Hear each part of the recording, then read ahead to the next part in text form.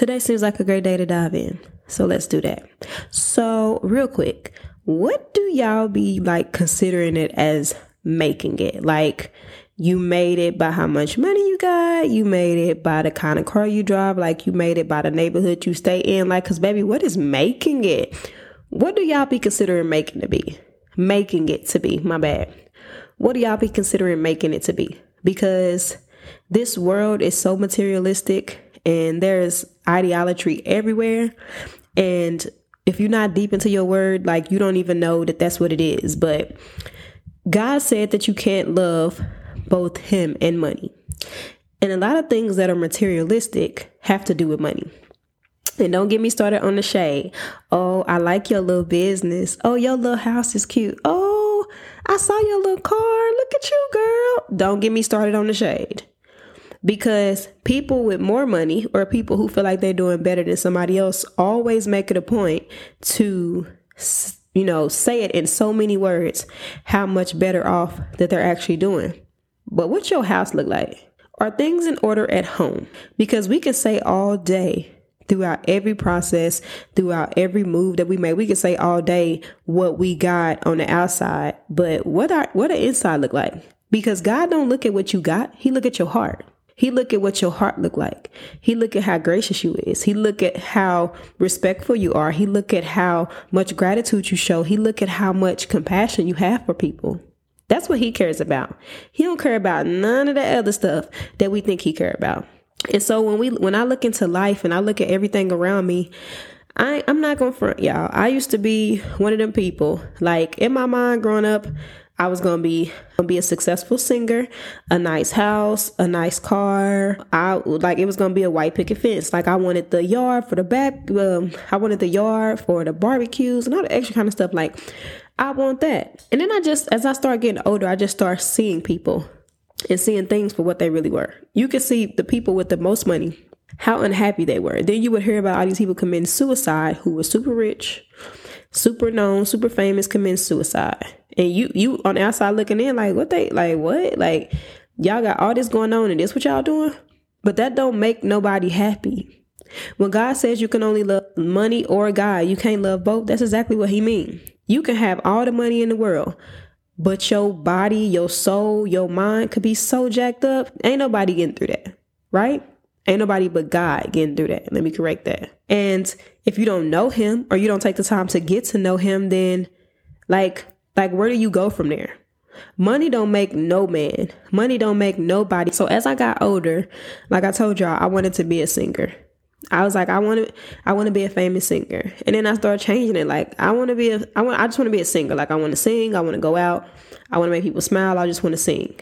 And then, cause I just kept seeing people change. Like, oh, they trying to control you this. And you went from this person to that person. And then look at who you were before then. And then this is where you are now. Like, so I just was like, like, I don't know if that's what, love to sing, love God. I don't know if that's what I want to be. And I'm like, well, maybe that's not the kind of music that I wanted to sing, because I wanted to do R&B, pop, like all that type of things. And then as I got older, I realized that I'm more of a gospel singer. Like, gospel is me. Like, I am gospel. God is, in everything gospel. So, well, let me correct that. God is not in everything gospel, but you're supposed to sing worship gospel music to let people know about God, right? Let people know that it's okay to worship God through music. And so when you think about it, and everything that's going on in the world, I'm gonna tell y'all what I'm afraid of. Okay. So what I'm afraid of is that day when God come back, right? And he like, I'm here. I made it. I don't know how it's going to look, but this is just my thought process. I'm here. I made it. And, before he comes or when he comes, the trumpet sounds. Dun, dun, dun, dun. I don't know if that's what it sounds like. But again, my imagination. I don't want him to be like, I never knew you. Like, depart from me. Like, I never knew you. Because we can sit back all day and talk about how forgiving God is. And God is that. God is forgiving. But he also going to hold us accountable. Like, I feel like that's lost in the sauce. I feel like people are leaving that part out. Like, you said you was going to do this on Tuesday. You went right back to doing it Wednesday. You prayed about it on Thursday. You went right back to doing it on Friday. Saturday, you was trying to decide if you like me or not. Sunday, you wasn't really there, but you was. Then Monday, we back to doing it all over again. Like, when you're going into a change, God needs to see that you're changing. And yes, he will forgive you for every sin that you make, baby. All you got to do is ask. But I feel like if Judgment Day is called Judgment Day and he forgive me for my sins, then I should just be able to go to heaven, right? Wrong, because it's called Judgment Day. And it also says in the Bible that you will be held accountable. Don't believe me? Hold on real quick. Let me find it for y'all. Found it. Okay, so in Matthew, now this is the New Testament, not the Old Testament, because some will argue, what's the Old Testament? It's before Jesus. This is the New Testament. So in Matthew 12, verse 36 through 37, it says, "But I tell you that everyone will have to give account on the day of judgment for every empty word they have spoken. For by your words you will be acquitted, and by your words you will be condemned." So all day, God forgives me. I repent, he forgives me. But at the end of the day, just like you ain't about to keep staying with somebody who keep telling you they're going to do something, they lie about it, they go back and do it again, and they say sorry, and they lie about it, and then they go back and do it again, and then they say sorry, and they lie about it, and then they go back. You get my point.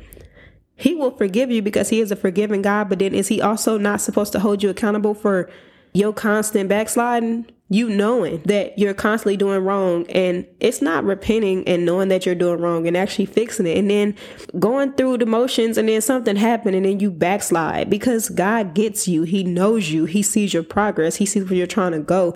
He sees what you're trying to do. But if you just constantly wake up every day, know you're doing wrong, and then be, oh, I'm sorry, God, I repent, blah, blah, blah. He gonna forgive you, but you doing it every day, and then you getting up every day and you like, well, he's supposed to forgive me. So like, cut it out. Cut it out. Stop playing with him. Because at the end of the day, you won't want nobody playing with you like that. So why do we feel like it's okay to play with God like that? So what I was saying is, I'm a little scared. Not a little, a lot. Because I've had plenty of times where I've stumbled and fall. I had plenty of times where I said I was going to do something, backed up. Said I was going to do something, backed up. Like, I had plenty of times. So I'm not just talking to y'all, I'm talking to me too. Because he'll tell me, the way that you're going is the right way. The thing that you're doing is it's what I want you to do. And then I get caught up in my feelings. I get caught up in doing things he tells me not to do, like worrying and overthinking and feeling like I'm in control of stuff. I get worried about stuff like that. And then that's something I'm not supposed to be doing either. So within all that, he come and he say, I never knew you. Like, depart from me. I never knew you. Like, huh? I'm sorry, God, what? Because what's the alternative? Hell? Like, have y'all really just said and thought about that? Like, what's the alternative to heaven? Hell? Like, I know it's a lot of songs and they try to make light of hell, but baby, fire all the time? Burning? When is the last time you burnt yourself on the stove? How long does it hurt? Like, I'm just being for real. And I feel like we have to be for real about the situation. Like, in order for our lives to go in the direction that God wants us to go, we have to know that God comes first, not idols, not money, not none of this stuff that we feel like is important. And this is another thing. God said that one of the hardest people that's going to be able to get into heaven is the rich. Because again, you can't love both God and money. And if you putting all your trust in money, then where God fit? Because at the end of the day, we're here to serve God, not money, not idols, but him. And I know y'all said, well, she did say it's hard for the rich to get in the kingdom, and, you know, she skipped all over that. But y'all know I got y'all. I always make sure I do that for y'all.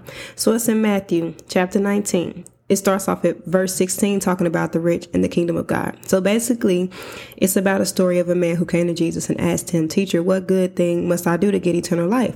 So Jesus is like, why do you ask me about what is good? There's only one who is good. If you want to enter life, keep the commandments. And he like, which one?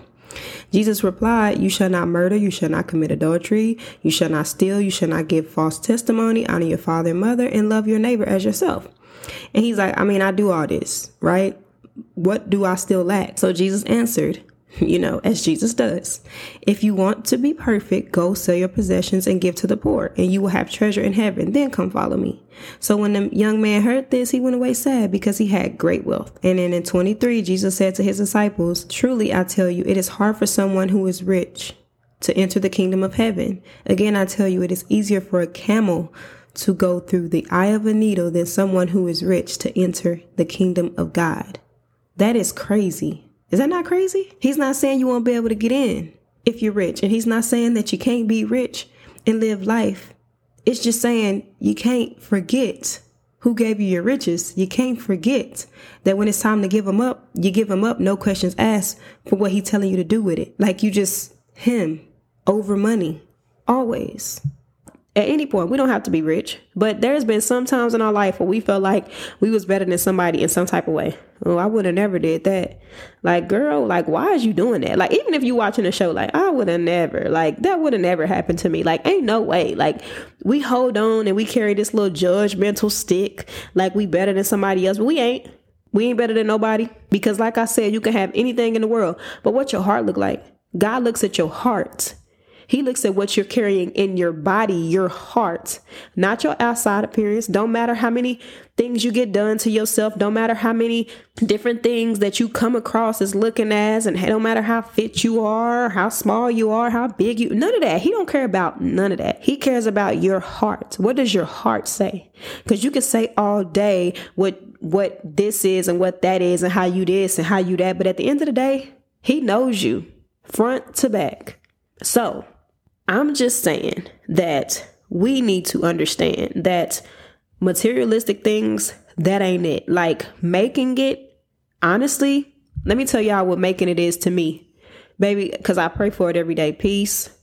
Sometimes my mind be going so long all the time. It feel like it don't ever shut off. I want peace. When I can find peace and be comfortable in being in my own skin and loving where I'm at and loving the people around me, and the people around me are peaceful, and we all just vibing in peace, and we doing everything that makes us happy, and we all smiling, giggles, and yes, we have trials and tribulations, but we all there backing each other up, showing out them having to ask, lending a hug, lending a helping hand, saying, you know what, you got this, great job. Like, baby, that's making it for me, because you can have the biggest house and be so unhappy.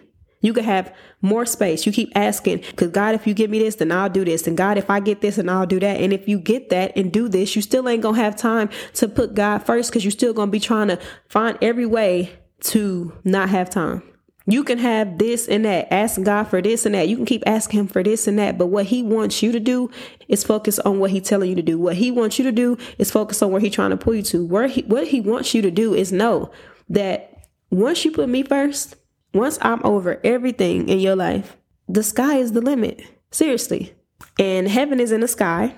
Ain't nobody gonna tell me different. I'm just gonna say he up there, he above the sun, because he kind of tell them what to do. And just throw me right up there with you, please. So he wanted me to get on here and say something about us knowing that making it is being the closest you've ever been to him. That's what making it is. Being as close as you can be to him. Because all he needs you to have is a mustard seed of faith. That's it. That's all. And what you do is you move forward in that mustard seed of faith. Even if that at that moment you don't believe, he'll help your unbelief. Because he will, because he's God. And also with the being held accountable thing, y'all, we have to hold ourselves accountable as well. You know, we could say all day, you need to learn how to hold yourself accountable. Same thing with us. We need to learn how to hold ourselves accountable. You can say something to somebody else all day, but what are you doing? Are you holding yourself accountable towards your steps to getting closer to God? Like, are you holding yourself accountable to doing what you said you're supposed to be doing? Or are you too busy worried about what somebody else doing? You too busy worried about the materialistics that comes with life, because those are worldly things, and God is above the world. Yeah. I mean, I know. Don't you know? And if you didn't, baby, I just told you. So then there's that. But anyway, I love y'all. And of course, I'll be back.